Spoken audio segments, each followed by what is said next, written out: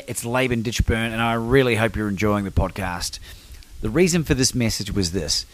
If you have your own podcast or your own YouTube channel, or you're seriously thinking about starting something up in order to get your message out into the world, I want to make something available to you. Go to podcastingheroes.com for your free 5-day video training.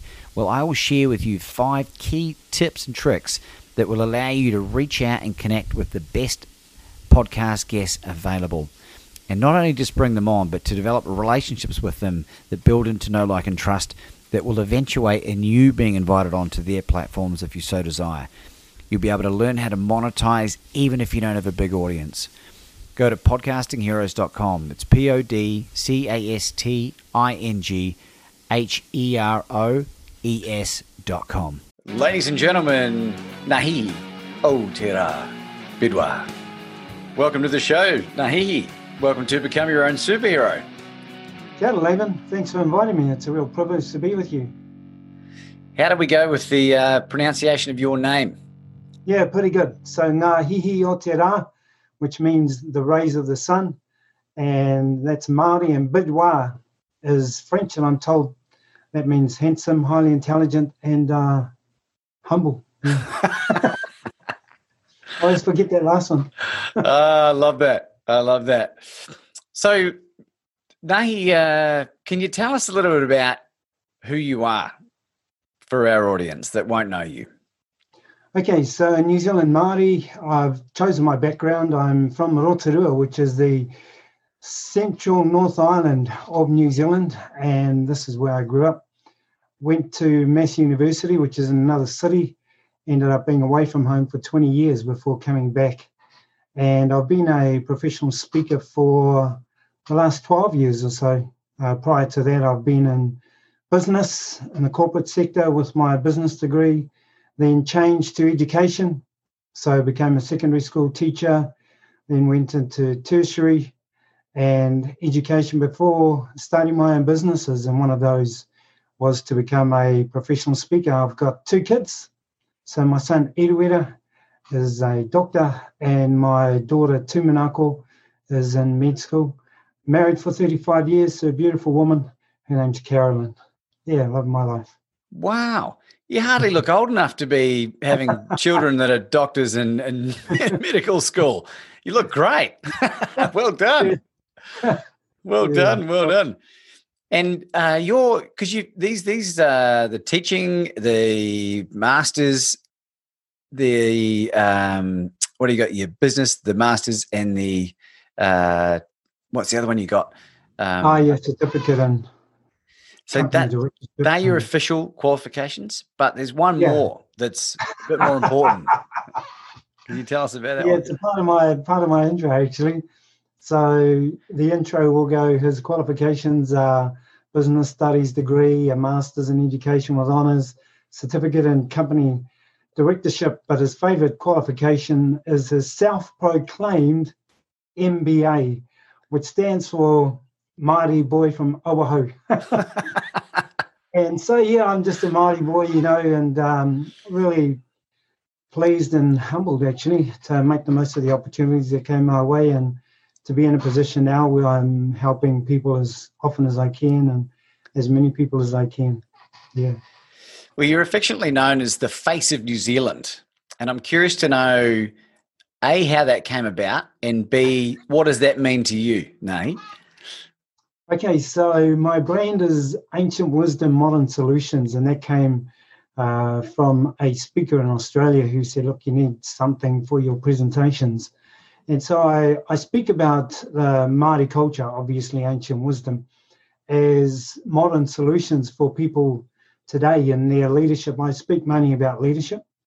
And I was in America, actually. I'd been invited to speak in Google in New York. And we stayed with a couple, and she just happened to be a brand specialist. And she sat me down one night and said, hey, Nahi, I think we need to work on your brand. I know you've got Ancient Wisdom Modern Solutions, but you need a stronger brand for what you're doing as a speaker. And we worked through different things, and then it was her actually that came up with the face of New Zealand. And I said to her, can I do that? You know what I mean? It's like, Air New Zealand, Tourism New Zealand, the face of New Zealand, it's right up. And she said, you can do anything. And it's just a matter of your brand is about who you are. And when I thought about it, because I'd been doing, like we did 3 world trips as a whānau in 5 years, and all of that was through speaking and speaking to different organisations around the world. And she said, Nahi, you are the face of New Zealand to the world. And so it just tied in nicely with Ancient Wisdom, Modern Solutions, my Indigenous Māori background from New Zealand. And yeah, it's very humbling to have a brand like that.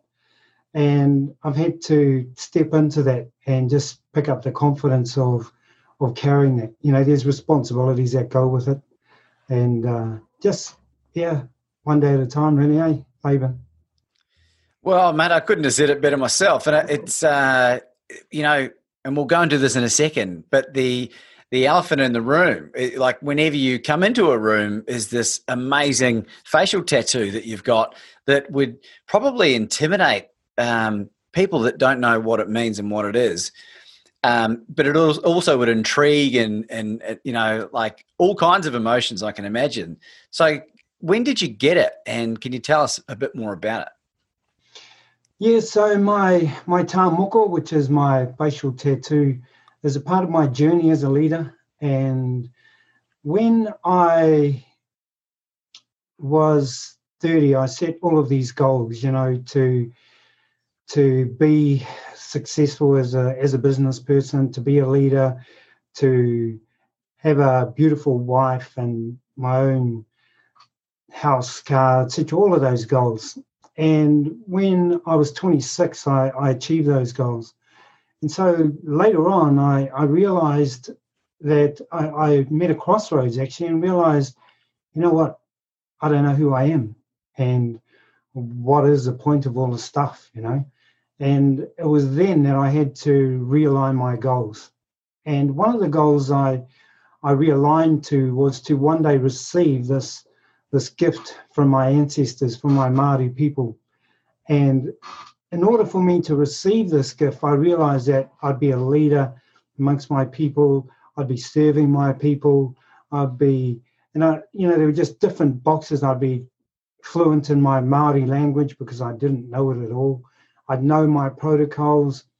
And so for me, it became another goal to achieve because of the key points that were lined up with that goal, really. And so for me to receive this tā moko was just such a privilege. And for me, it's the ultimate of being the face of New Zealand. It's the responsibility of carrying this gift from my ancestors. And as I said earlier, we did 3 world trips in 5 years, and each one of those trips occurred immediately after receiving my tā moko. So the gift then went out to the world as well and was presented to the world. And there was no negative. I've never had any negative connotations or any negative feedback from anyone around the world at all. And so for me, it was just meant to be. But it's got a very deep meaning for me personally, and is a key part of what I present to people as well in my presentations. Wow. And I love that. I love that it's been so well received, Nahi, because it's really cool, man. And I'm curious to know, what are some amazing things that have happened in your life as a direct result of having this?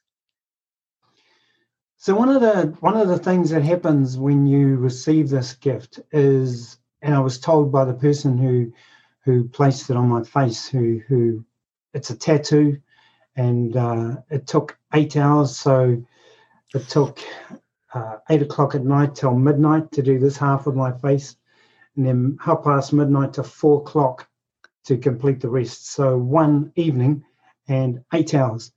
And one of the things the person who did it told me was, when you receive this gift from our ancestors, all of the gifts that you have been given will be enhanced. And I guess, Laban, that's the bottom line, in receiving this gift, I took on the spiritual side, the physical side, the mental side, the relationship side of what came with this gift. And it has a very deep meaning in our Māori culture. And so for me, it meant that my gifts of speaking were enhanced, my gifts of leadership, my gifts of serving. I sort of put those two together because I see a very strong part of leadership as serving people, you know. And the gifts of being someone who looks after my family and wants to be an awesome husband and an even better father, all of those things were enhanced 100 times when I received this gift. And if you're not ready for it, man, it can blow you out of the water, you know. But it took 5 years, many years actually, for me to, from when I first thought of this as a goal to receiving it.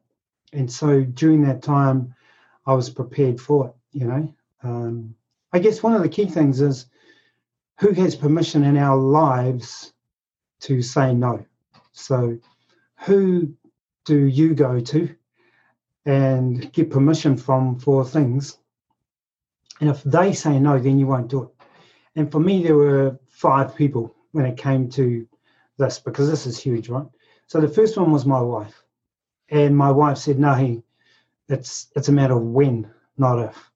I totally support you receiving, because she understood the depth of this gift and everything that goes with it.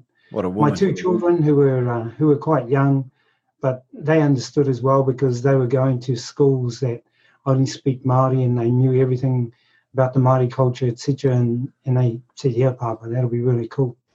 My father and every son, my mother had passed at this time, but every son wants to hear these words from their father. He said, boy, I'll support you in any decision you make. And to me, that was just an indicator of how far our relationship had come. And, you know, we'd had our rocky times, but for him to say that, knowing the significance of this gift and him being the eldest of our family was huge. And the last person was my nanny, Rini. And she said, no way. I said, what? She goes, no way, you're not ready. I said, why not, Nanny? I remember looking at her and saying, well, why not? You know, because everyone else had said yes. Oh, no. She goes, you're already good looking enough. And I thought, man, how can I argue with that? You know? But I knew I couldn't do it and she was the last person that I needed permission from. And I knew I wasn't going to do it. In fact, I went back to my cousin and I said, bro, we can't do this. You know, he said, why not? I said, Nanny Rini said, no. He goes, oh, well, we're not doing it. And this, my grandmother, who I'll speak about later, has had a significant input in my life. And he knew the mana, what we call mana, the authority, influence, that my grandmother carried, and he was never going to do it until she said yes as well. And I remember years later, which is why it took 5 years as well, sitting with my grandmother in her little batch at the beach, and the sun was streaming in, you know, quite significant, with a name like Ngāhi Aotearoa, which she had given me before I was even born. And she sat there and she looked at me and says, Ngāhi Aotearoa, I think you're ready now. And she knew that I wasn't ready or hadn't realised what was to come. And so it was after she said yes that I then went forward with the process. And so that's a part of what I talk about as well. Who has the right in our lives to say no? And what does that mean, you know? So for us as leaders, I think it's important to not only have influence, but to realise the people who have influence in our lives too. Yeah. Because to move into speaking is, you know, we're a very public bunch, but there's not actually that many of us, as it turns out. How did you get into speaking? What made you want to do that? Yeah, I guess if I can pick it up once again on the Māori cultural front. So my father is the eldest son of the eldest son, and only he has the right to speak on behalf of our family. When I say family, I don't just mean my father, my grandfather, but all of my cousins. Like there's hundreds of us, right? Yeah. So only he has the right to speak because he's the eldest son of the eldest son. In formal occasions at our Māori village, when we're welcoming people, farewelling people, all of that. because I'm his eldest son, then that role will one day come to me. And I realized that when I was about 11, I was sitting in this 21st birthday, and I said to one of my older cousins, they were a lot older, I said, look, I think someone should say something to our cousin who's just turned 21. And they all looked at me and they said, you speak. And for me to stand up there in front of all of my cousins and everyone in that room and just say congratulations to my cousin who had turned 21, I think something happened that day, which made me realize the importance of speaking, but also the responsibility, the influence, the ability to make someone's day or not, and all of that stuff. But for me, I realized that it was more than just me, that it was something that had come down through the generations. And to be honest, my father is still alive, and I just hope that he stays alive for many, many years. I'm not in a hurry to speak in that formal occasions in that setting. However, doors have opened, which my father has blessed, for me to speak in other places, and that led obviously to becoming a professional speaker. So all my life from then, wherever I was, people would ask me to speak. Wherever I was leading, people would ask me, even if I wasn't leading, people would say, Nahi, do you mind saying a few words? So I guess people saw something that I didn't, and even becoming a professional speaker, we'd started a business as a consultant on leadership. And this lady came and she said, Nahi, do you mind if I come and speak to you and your wife? And her name was Deborah Bell. And she came to our home and she said, Nahi, I see you on platforms in the world, around the world, speaking all over the world and influencing and helping people all over the world. I see you in different indigenous peoples with different nations. And I'm sitting here thinking, whoa, what is this, And then she said a few things and I just started crying, and I realized, man, this is not big. This is bigger than me. This is not a job. It's a calling. And she said, I'd like to take you to an organization. I live in Rotorua, which is the central of North Island. There's a background. I've chosen this background, Laban. The hot springs. Thermal activity, yeah. Woo, smells like sulfur. Yeah, we're 2.5 hours away from Auckland, where the New Zealand Speakers Association meets. And she said, I'd like to take you to Auckland to the New Zealand Speakers Association and introduce you to people. And I believe they will teach you to become a professional speaker, and you're going to speak around the world.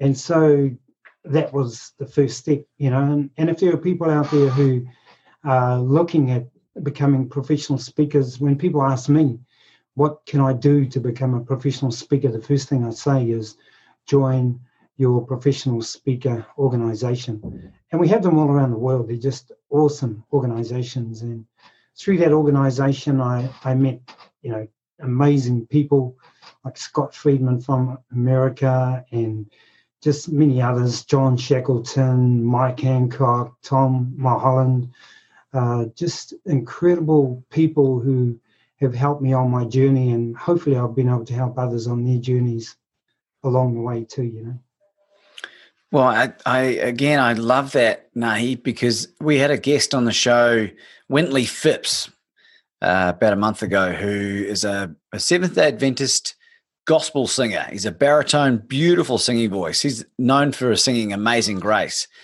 And he was approached by a young African-American woman 30 years ago backstage. And they ended up, she said, do you mind if I speak to you? And incidentally, they ended up going back to his place with him and his wife and having dinner. And that woman was Oprah. And he had a vision from God. And he said to Oprah, this is before, when she was a journalist, he said, I believe that you are going to speak and influence millions. And she went, really? You think I can do that? And then, so she went off, and she actually attributes that meeting to kickstarting her speaking career. And, it's not outside the realms of possibility. That's you, Nahi, and the impact that you'll have in empowering other people to do this. So isn't that such a great story? I just love that. I love that. And now he's a spiritual guide to Oprah. The only other podcast he's been on recently is the Oprah Winfrey Show. Oh, nice. Yeah. Oh, well done, Laban. Yeah. So, and then he sang Amazing Grace at the end of the show for us, a cappella. Oh. It was a spine-chilling, humbling experience, one that I wouldn't have experienced without being involved in this professional speakers community. So, yeah, it's a good one to be involved with. My next question. Sorry, you go. Yeah, so I was just going to say, I guess that would sum up my whole speaking career, really. If we're talking speaking, in fact, my life is Amazing Grace, How Sweet the Sound. It saved a wretch like me. I too was lost, but now I'm found.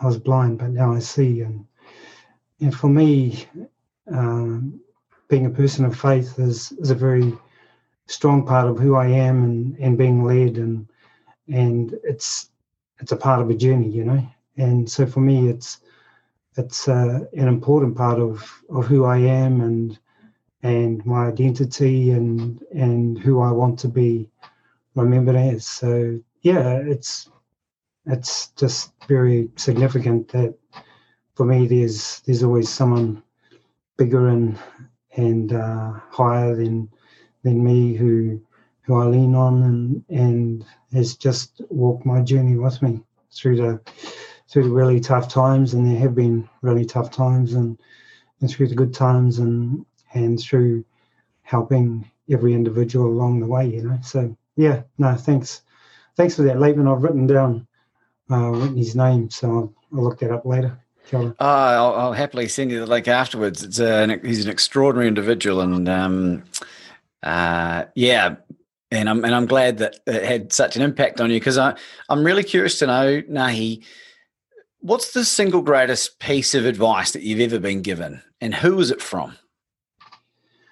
So I guess to give some context to why it was important from this person, it goes back to my nanny Rini again, the same one who said no with me receiving my tāmoko. And too damn good looking. Yeah. And I'd been through a tough patch with my relationship with my dad, and I was the eldest son of 4 children, and it got to the stage where I realized I just had to leave home. And I went to my grandmother, and I said to my grandmother, do you mind if I come and live with you, Nanny Rini? And she said, you can come and live with me on one condition, and that is you finish your high school.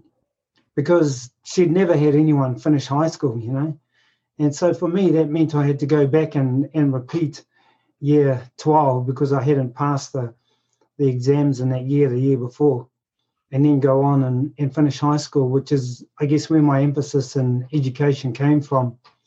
But I lived with my nanny Rini for 2 years. And I don't know if any of our listeners, or even you, have been to prison, but I have, And the prison I went to was one of my mind. It was created by people in my life who had said things like, I remember being young and and looking up at a helicopter and saying to my mates, because they were throwing lollies from this helicopter to us as kids, and I remember saying to my mates, I'm going to fly one of those one day. And they go, fly in a helicopter, you'll never fly in a helicopter. Truth, you'll never fly in a helicopter. You go to university, you'll never go to university. Truth. And all of these bars that just came down around my mind. And I went to my grandmother's in that prison. I went to my nanny Rini's thinking, man, I'm just lost. I don't know what I'm going to do with my life. And one by one, she broke down each of those bars.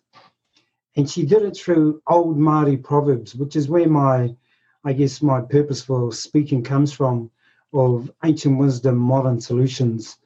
And one of the proverbs that she drilled into me was this one, which says, Nā te whakaaro ka ora te tangata, which translates as through a person's thoughts, the person is created, or the thought creates the person.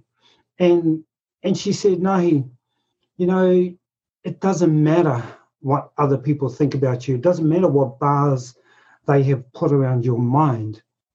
What matters the most is what you think about you. And so for me, that's it. It's my nanny, my beautiful nanny Rini, who broke down each of these bars over the 2 years that I was with her and taught me just amazing wisdom, which I've just been privileged and pleased to pass on to others. And hopefully it's helped them in breaking down their bars and help them on their journey. So, nā te whakaaro ka ora te tangata, the thought creates the person. Thanks, Nanny. There's some sage advice there. And it seems to be a recurring theme, Nay, like a lot of people that I've been interviewing and just speaking to in general that have succeeded in life and that are succeeding in life have a single point of an individual that played such a pivotal role. And it's, you know, quite often a family member, and sometimes it's just someone that became a friend or whatever. And I think the importance of trying to find that person in your life, I don't know how to do it necessarily, but the great Bruce Lee says, when the student is ready, the master will appear. Is it? I know you're a Bruce Lee fan. You got any other favorite Bruce Lee quotes? Yeah, well, it's similar to what my nanny Rini said, you know. Bruce Lee, who was, you know, be like water and just go with the flow of wherever life takes you, but be flexible and be like water, you know. He also said, as we think, so shall we become. And so it's very similar, you know. I heard it from Bruce Lee, others have heard it from other people, but I think the thinking process is very important to who we become. And if people are going through tough times, then that's what I try to encourage them to do is to just pay some attention to what we're thinking about ourselves and what we're saying about ourselves too, you know. So for anyone that is going through a really tough time, which could easily be everyone, all of us, but an especially tough time where they are at the end of their tether, have you got any advice for them? You know, if I can give a bit of a context to what I'm about to say, in New Zealand, the world is just going through COVID-19, right? And in New Zealand, we went through a period where the Crown, you know, the decision makers of our country, basically said everyone is going into lockdown and you will not be able to go to parks, they'll all be closed. And there was a lockdown process into your house, and one person went out and did the shopping and they had masks on and everything. And so I was asked, because there were a lot of people who really struggled during that time. And I was asked to put something together to help people through that. And so there were three things that I came up with first. And the first one was get out of bed. You know, if you can just get out of bed every day, if you can actually make a move. And if you think life is tough, then get out of bed and take 2 steps and realize that you are able to take 2 steps that day, because every day people don't even get out of bed, you know. And so that was the first thing. Number 1, get out of bed. Number 2, make your bed. Because when you make your bed, and my nanny Rini, again, you know, she taught me this when I lived with her. She said, okay, the first thing you have to do is make your bed. And so every day I had to make my bed. And I realized many years later what she was teaching me was a discipline, you know, of if I get out of bed and I make my bed, then I've accomplished one thing that day. And even if I don't get to do anything else that day, at least I've got a nice warm bed to come back to. Yeah. But there's just so much behind just looking after our bed, because then, you know, you make your bed, you sleep in it. There's all kinds of proverbs and thinking around that as well. And so that was number 2. Number 2 is if you're going through a hard time, make your bed. And my wife, I remember this, my wife said to me once, she said, "Nahi, but you don't make my side of the bed." And I thought, well, how do I get out of this? And I said to her, well, honey, you know what? For me to make your side of the bed, you actually have to be out of it. So don't make your partner's side of the bed unless you're out of it, okay? Don't be that guy. Don't be that person. And number 3, and this is, I guess, where the area of faith comes in, is in our Māori culture, karakia, prayers, that whole spiritual side is very important. And for me, it was and the number 3 is say a prayer. And whatever that means to you, to associate yourself with something bigger than yourself, someone, and to help you realize that there is a spiritual arena that is there to help each one of us. And to somehow, whether it's saying a few words, whether it's just being silent, whatever you need to do to tap into that, to rest in that. And so those are the 3 things. 1, get out of bed. 2, make your bed. And 3, tap into a source that's bigger than you, which will help you to realize that there are a lot of things happening that are out of your control. And in the end, you just have to say, okay, I'll be like water and just go with the flow. Yeah, so hopefully that will help people, Oh, it's brilliant, Nahi. And I suppose my next question is something I've thought about a lot, because I used to really identify as an atheist, and I'm not. I don't identify with any particular religion, but I have become very spiritual. And there seems to be a reoccurring theme again with all these very successful, not in all cases, but in a lot of cases, high achieving people that are just thriving and that are fundamentally happy for the most part. They're all aligned to a spirituality, whether it be a particular religious, group or whatever. What do you say to someone that is practicing an atheistic lifestyle in this kind of scenario, in this context? Yeah, I think as speakers, it's important to realize that people don't want to know our faith. We're not like, as a professional speaker, you won't hear me talking about Jesus. You won't hear me talking about my faith. You won't hear me. It gets back to serving again, doesn't it? It gets back to who is my audience and how am I here to serve them? And for me, it's never about me, in a sense, preaching, although, with my tribe and others, I do take services, etc. But I think it's more about who I am and what I do. And as an atheist, if that's who you are and what you do, then as long as you are doing the best to serve the people who are paying you, basically, who are employing you, who are paying you to be a professional in that arena, then, as we say in our Māori culture, kei a koe te tikanga, that's up to you. How you do that all is up to you as well. And so for me, I would never go out and say you have to do, the 7 steps to any faith. What I do try to say along the way is, whatever faith means to you, I want to try and encourage you into that spiritual side. Because in our Māori culture, if I talk about ancient wisdom, modern solutions, we talk about 4 sides to our being. One is our physical side, how we look after ourselves, what we eat, our exercise, etc., etc.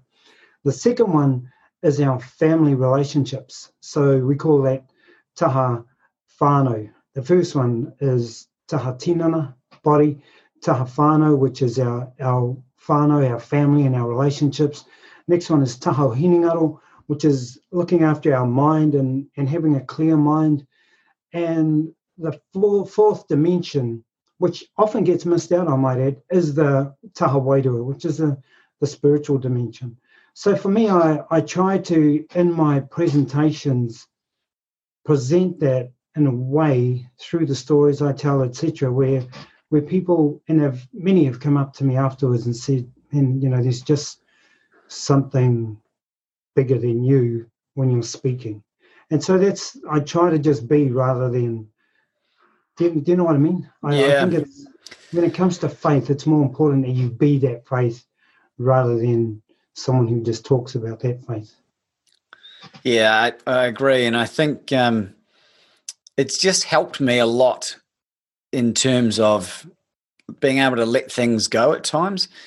And yeah, it's a really interesting one, particularly because I was raised in a really strict, born-again Christian family and ended up, backsliding because I sort of had it rammed down my throat, and which is not the way.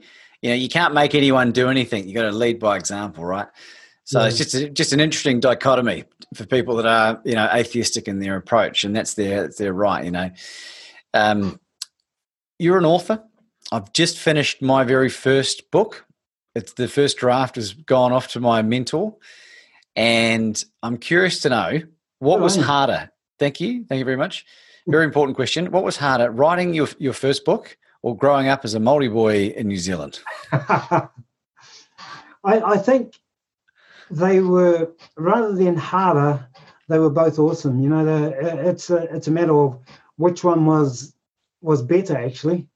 And so for me, growing up as a Māori boy in New Zealand, just an incredible childhood. I had a mountain just down the road that I went up every Sunday and played with my brother and friends. We were in the middle of a bush with, I might add, no snakes, no spiders, nothing poisonous, doing all of these crazy things. And in the area where I live here in Rotorua, we have 14 lakes around us. So we grew up swimming in rivers and lakes. We biked everywhere. We just had amazing teachers, incredible education, amazing parents, uncles, aunties. We were at our Māori village all the time with our cousins. It was just an amazing childhood. So, yeah, that was just great. Writing the book, Mike Hancock, who many people will know, was one of my mentors, still is really. And he'd said to me, look, Nahi, I want to introduce you to people in America. And sorry, if I can tell you this story, it's quite an inspirational story. Really. Yeah, please. Yeah. Very, very keen. So, Laban, I talk about having mentors. We talked about having people in our lives. And Mike Hancock and John Shackleton and a few others quickly became mine, Lou Heckler. And so Mike said, look, I want to take you to America and introduce you to people I know in America so you can start speaking there. I said, yep, cool. What's in it for you? He goes, well, I want 10% of everything you earn in the first year. And so I went back to my wife and we talked about it. And I came back to Mike and I said, Mike, if I don't give you the 10%, will you still take me to America? And he said, yes. He didn't hesitate. He said, yes, I'll still take you to America. And Mike took me to America. We stayed in a beautiful hotel in Los Angeles. He introduced me to all these amazing people, had my first speaking engagement while we were there, and just a lot of really cool stuff happened. One of the things that happened there was Mike said, Nahi, you need to write a book. I said, I got no idea. How do I do this? He said, right. So we went to a Cheesecake Factory Cafe on a marina in Los Angeles. We sat down for a couple of hours and we just talked, and he talked me through each of the chapters. And actually what he did was he did a timeline of my life, and then we picked out key points in my journey. And he said, now let's make each of these a chapter and let's put a leadership message with each of these. And so that process took 2-3 hours to do. And he said, I know you're a goal person, which I'd encourage everyone to be, is to set goals, to have goals to achieve. He said, I know that you are goal-oriented. How long will it take you to write this book? I said, 1 year. And so over the next year, I wrote the book and sent drafts to different people, etc. And as it would happen, a guy just came along and I met him and he said, look, I can publish your book, and all kinds of stuff happened. But one of the real keys in amongst that was Mike didn't realize that for me to go to America, we remortgaged my house. And so Wow. what I talk about is to have eagles in our lives, but eagles that we are willing to remortgage our house for. You know, people who we are willing to take those tough financial risks for. And so for me, speaking has been that sort of journey, really, where opportunities have come. And one of my favorite proverbs is opportunities of lifetime must be seized in the lifetime of that opportunity. And so book writing, you know, good on you. It's a big step. And the reason I wrote the book was so many people had come up after I'd spoken and say, have you got a book? Have you got a book? No. And they'd say, you need to write a book, you know. And I'm thinking, yeah, write a book, you know. Then when that happened with Mike, I thought, well, you know, why not? So, yeah, good on you. Well, it's a big step.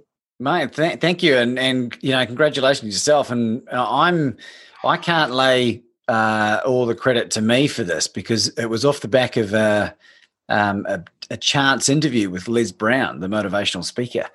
And he's the one that gave me the blueprint, because he said the same thing to me. He said, in order to be taken seriously, you need a book for credibility. And then he asked me about who was the most influential person in my life when I was 5, and it was my mum. And he asked me what attributes I got. And we went through them all. And then he just spat back to me for over 10 minutes, this blueprint for this book. And then he said, Laban, I'll write the foreword for the book. So in a moment of insanity, I said to him, that's awesome. Yeah. I said, Les, if you're going to write the foreword for my book, I'll have it to you by June 30. So that was mid-May. So I did mine in 6 weeks. But thanks to COVID. Yeah. Well, yeah, that helps you. Yeah. Well, I would have been in a job. There's no way I would have had the time or the bandwidth to be able to do it. So, you know, even 12 months, like never having written anything before, you know, like what a wonderful achievement. And that's your legacy, Nahi. Like that's, you know, and amongst all the other cool stuff you've been doing as well. So I've been encouraging everyone that I know that they should write a book, because I found it very cathartic. And I'm curious to know, what are some of the hidden great things that you discovered when you were writing yours? I learned a lot about myself, and because I was writing about my history, I realized not only the tough times I'd had, but the people who had helped me through those times. I realized that life was a journey, and that every day counts, you know. And for me, writing a book was a reflection. It was like looking in a mirror. And even now, and I'd encourage people who have written books, you know, even now when I'm struggling with different things, I'll just go back and read my book. And it helps me to realize that, wow, you know, this guy who has done this stuff can just pick up and go on. And for me, it's about giving to others, but also giving back to myself in a sense. And there are parts of the book where when I was writing it, I was actually crying. You know, I wanted the book to be authentic. I wanted people to really feel who I was and experience who Nahi the speaker is, you know. And I've just had incredible, and that's, I guess, the biggest thing for me in writing this book. I've just had so many people come back to me through emails and notes and everything else and say, you know, just want to thank you for your honesty and your encouragement, you know, because it's easy when you're up on a stage to look like this person who's done all of this stuff, and you know, people think, oh man, I could never do that. But I think through my book, and hopefully how I speak as well, people realize, man, you know, if he can do that, then I can too. You know, I'm just going to give it a go. So for me, that's the key thing is it's inspired and motivated people, and it's been just a good mirror for myself as well. That's awesome. And what's it called? What's the book called? So my book is called Ancient Wisdom, Modern Solutions. Just looking around my office, I haven't even got a... Man, you'd think if I'd prepared, I'd have... That's all right. Where can we find it? Where can we find it? And if you give us a month or two, you'll be able to find it on our website. So that's the next step for us, is we, during COVID, have turned our office into an office, as you can see with all the stuff around me, into an office where we can do online things. And over the next month, I'm redeveloping my website so that we can have a shopping cart, which people have always asked for as well. So we can have a shopping cart on my website, and the book will be on there along with other stuff that we'll have. So, and awesome. For me, Laban, it's about giving people access so that we can help more people, you know. Yeah. So leadership, you know, what you're doing now is so important. It's not only as a role model for everyone, but also as a leader in the Māori community as well. And, you know, I grew up in Christchurch. I grew up as a child of divorce. Divorce rates are at 50% in New Zealand and Australia and most of the Western world. Plus you've got a whole nother, you know, loveless relationships that we've found out about, and there's a whole lot of dysfunction. And what seems to happen is that the children of divorce seem to suffer the most, and they're the ones that are more likely to be, you know, subject to abuse or abandonment, whatever it might be. And then they go on and are more likely to be more dysfunctional adults in whatever capacity, drink, drugs, jail, whatever, right?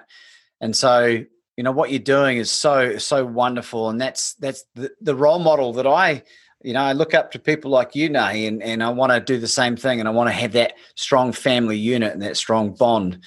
And the words that you use and the way that you go about things and the way that you conduct yourself is second to none. I'm so blessed that you're able to come on and share this message with us. It's been really amazing. Yeah, thanks. Yeah, and I guess we all have our journeys, you know, and yours is I think a particularly tough one. And there are just so many people out there who go through things that we just would never know. But hopefully through our books and through our words, we are able to make that difference, you know. And so for me, that leadership role is really important. And I realized that in receiving my gift of my tāmoko, that it wasn't just enough to have markings on your face. You know, I had to prove my leadership. And I actively sought opportunities to serve my people, and now find myself on different boards, actually. So I'm on so I chair a board which is probably one of the most wealthy Māori trusts in New Zealand that has, I won't name them, but it has over $650 million worth of assets. And wow. Through COVID, we were able to give our people food and benefits and all kinds of things, and help them with firewood and all those things that mean a lot to people, you know. Awesome. And that's on my mother's side of my whakapapa, my genealogy, my family. On my father's side, I chair another board that is forestry interests, and we've been able to help others into scholarships into universities and do lots of really cool things on that side, help our marae with their insurance and caretakers. And I'm also on the fish and game board, so helping the local community in that area. And fishing is an important part of our, 12 lakes around this area district. Yeah, I'll bet. And it's, for some Māori, it's their food source too, so it's important that we have a say in how that food source is managed and operated. And the other one I'm on, which I was elected to just 6 or 8 months ago, is a Lakes District Health Board. So that's the board that looks after all of the health budget on behalf of the Crown here in Rotorua and down in Taupo and Turangi, and just, once again, millions of dollars. And the purpose of that board was fundamentally to help people through COVID. And to be on those boards, with the health board, we met every week, and we were able to help so many people stay safe and organize food for them and do lots of just really cool things. So for me, I think the leadership thing has become the social enterprise, the giving back to my people and being able to help people again, which is what I'm all about. For me, my purpose in life is to help people grow and whatever that means. And whether it's through the leadership positions I'm given, or whether it's just serving as a caretaker somewhere, or whatever it means, it's just somehow hoping to make a positive difference to people. Yeah. It's awesome, mate. And have you taken on any mentorship roles for any young Māori or any young New Zealanders at all? Yeah, there are opportunities that have come, and I say to people, if there's one thing I'd encourage you to do is to look for mentors, and they say, "Oh, I don't know how to do that. What do I do?" And I said, "Well, all I did was phone them or emailed them and said, look, do you mind if I phone you once a month or email you once a month and just ask you a few questions?" And I've never been turned down, and it's, I think pretty quickly they see why you are doing what you're doing. And I think if they find your motive is not according to their values, then you don't stay mentored for very long. Yeah. But, initially there's so many people who all they want to do is help. And yeah, I've been in the same boat. I've been fortunate to help a few people along their journey. So yeah, important. And I guess the key thing is time, and today with the likes of Zoom, etc., it's just so much easier to develop and facilitate, isn't it? Well, it's been I don't know, I've released 21 shows in 3 months. Wow. Which, would have taken a whole lifetime, 20 years ago, and had conversations. We had Tom Ziglar on the show, Zig Ziglar's son.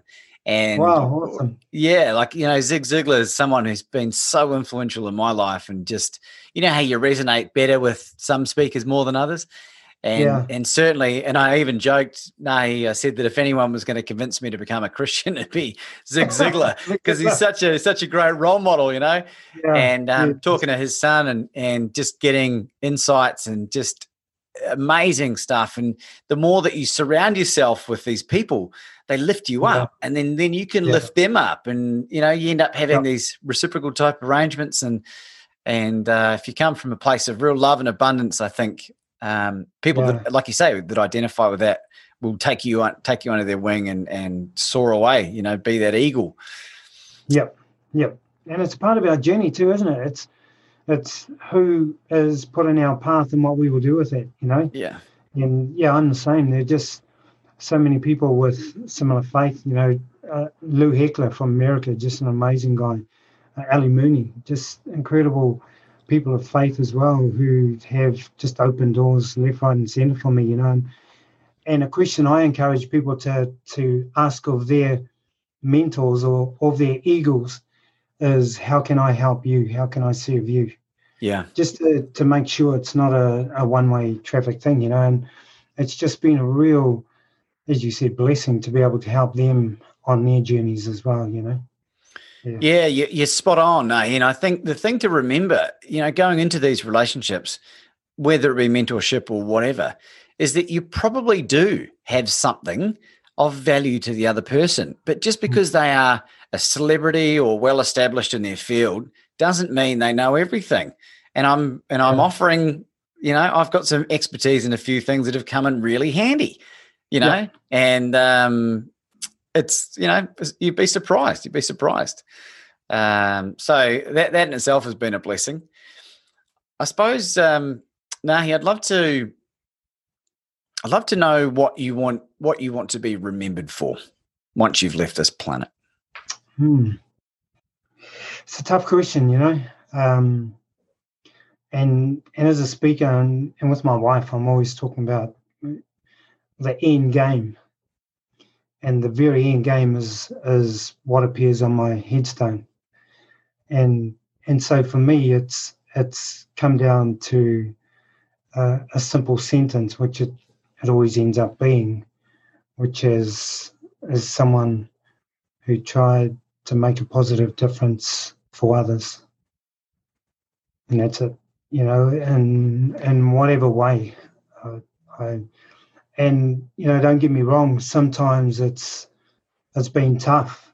The most positive thing I could do to a few people as a leader along the way was fire them, was say, look, we've had these criteria, we've tried our best to help you through these, but you continue to not fulfill those criteria for the sake of this organization and everyone around you and the people you are leading.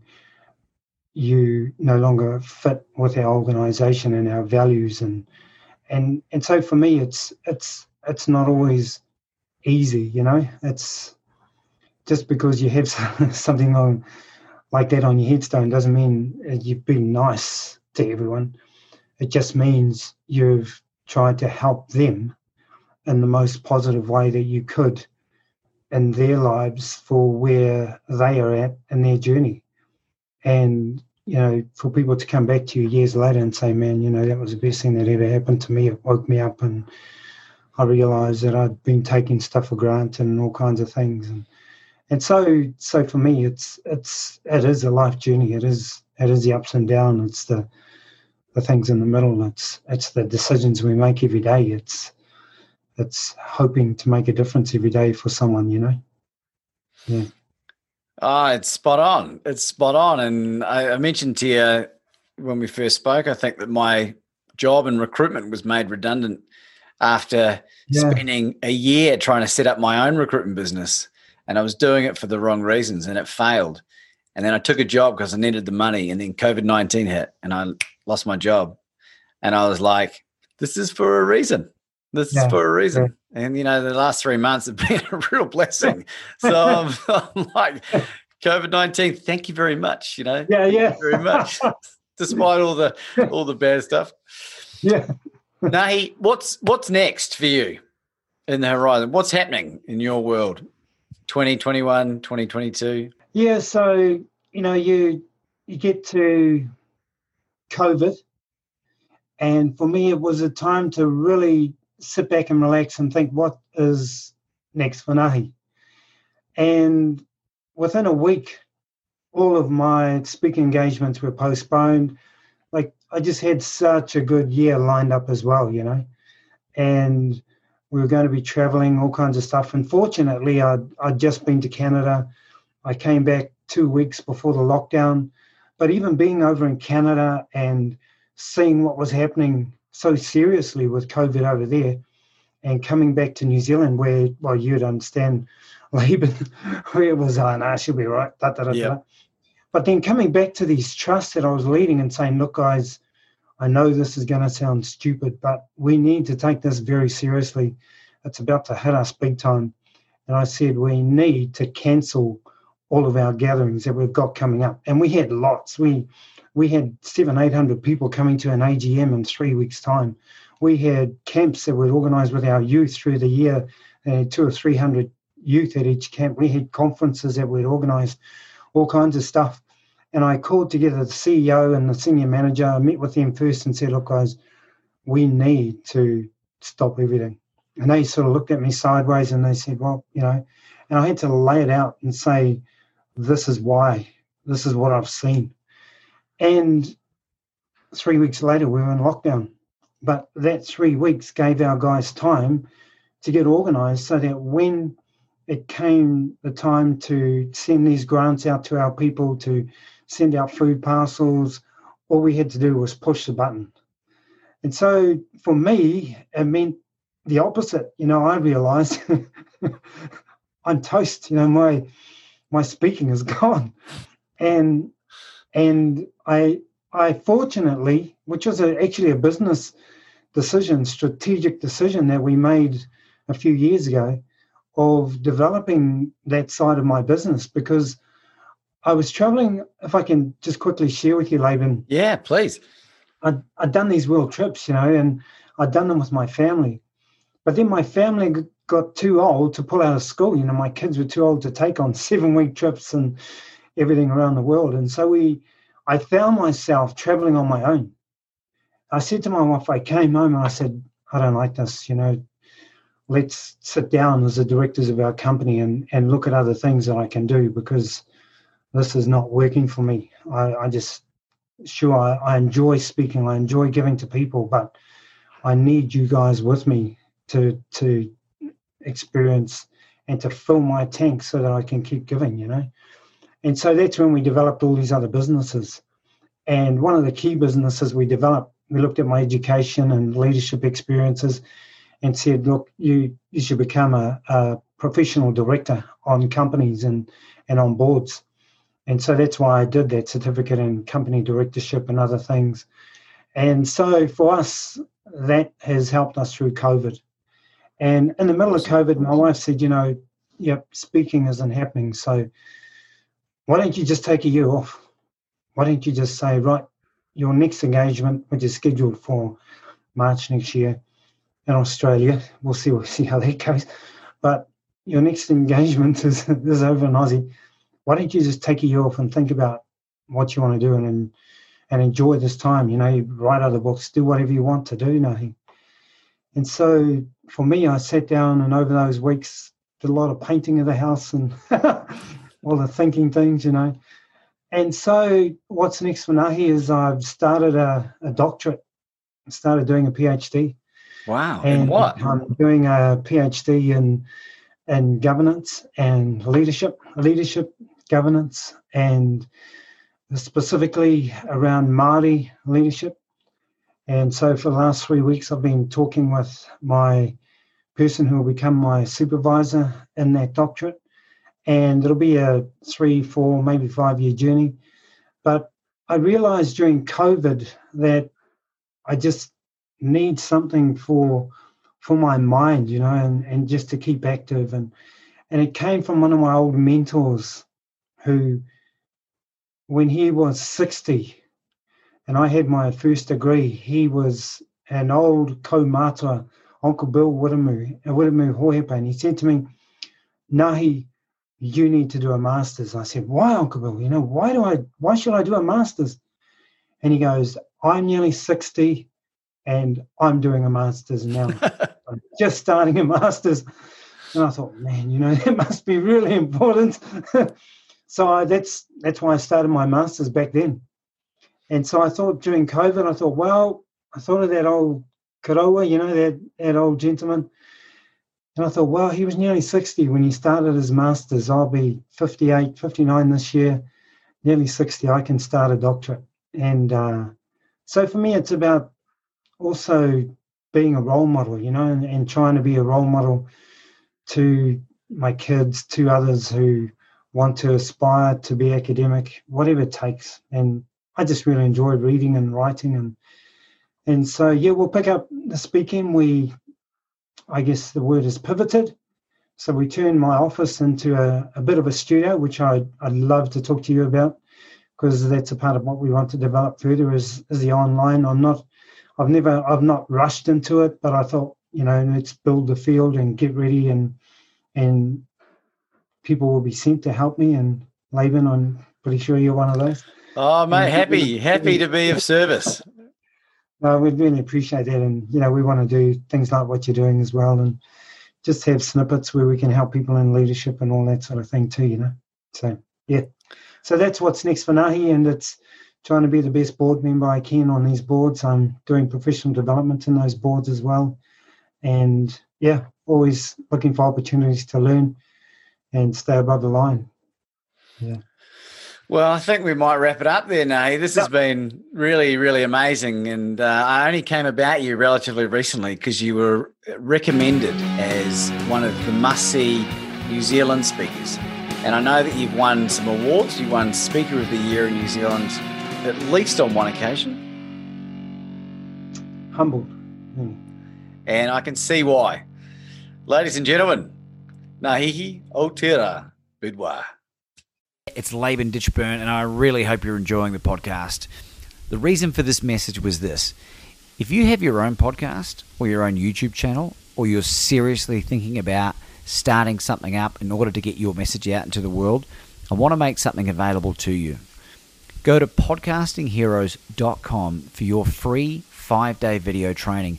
Well, I will share with you 5 key tips and tricks that will allow you to reach out and connect with the best podcast guests available. And not only just bring them on, but to develop relationships with them that build into know, like, and trust that will eventuate in you being invited onto their platforms if you so desire. You'll be able to learn how to monetize even if you don't have a big audience. Go to podcastingheroes.com. It's podcastingheroes.com.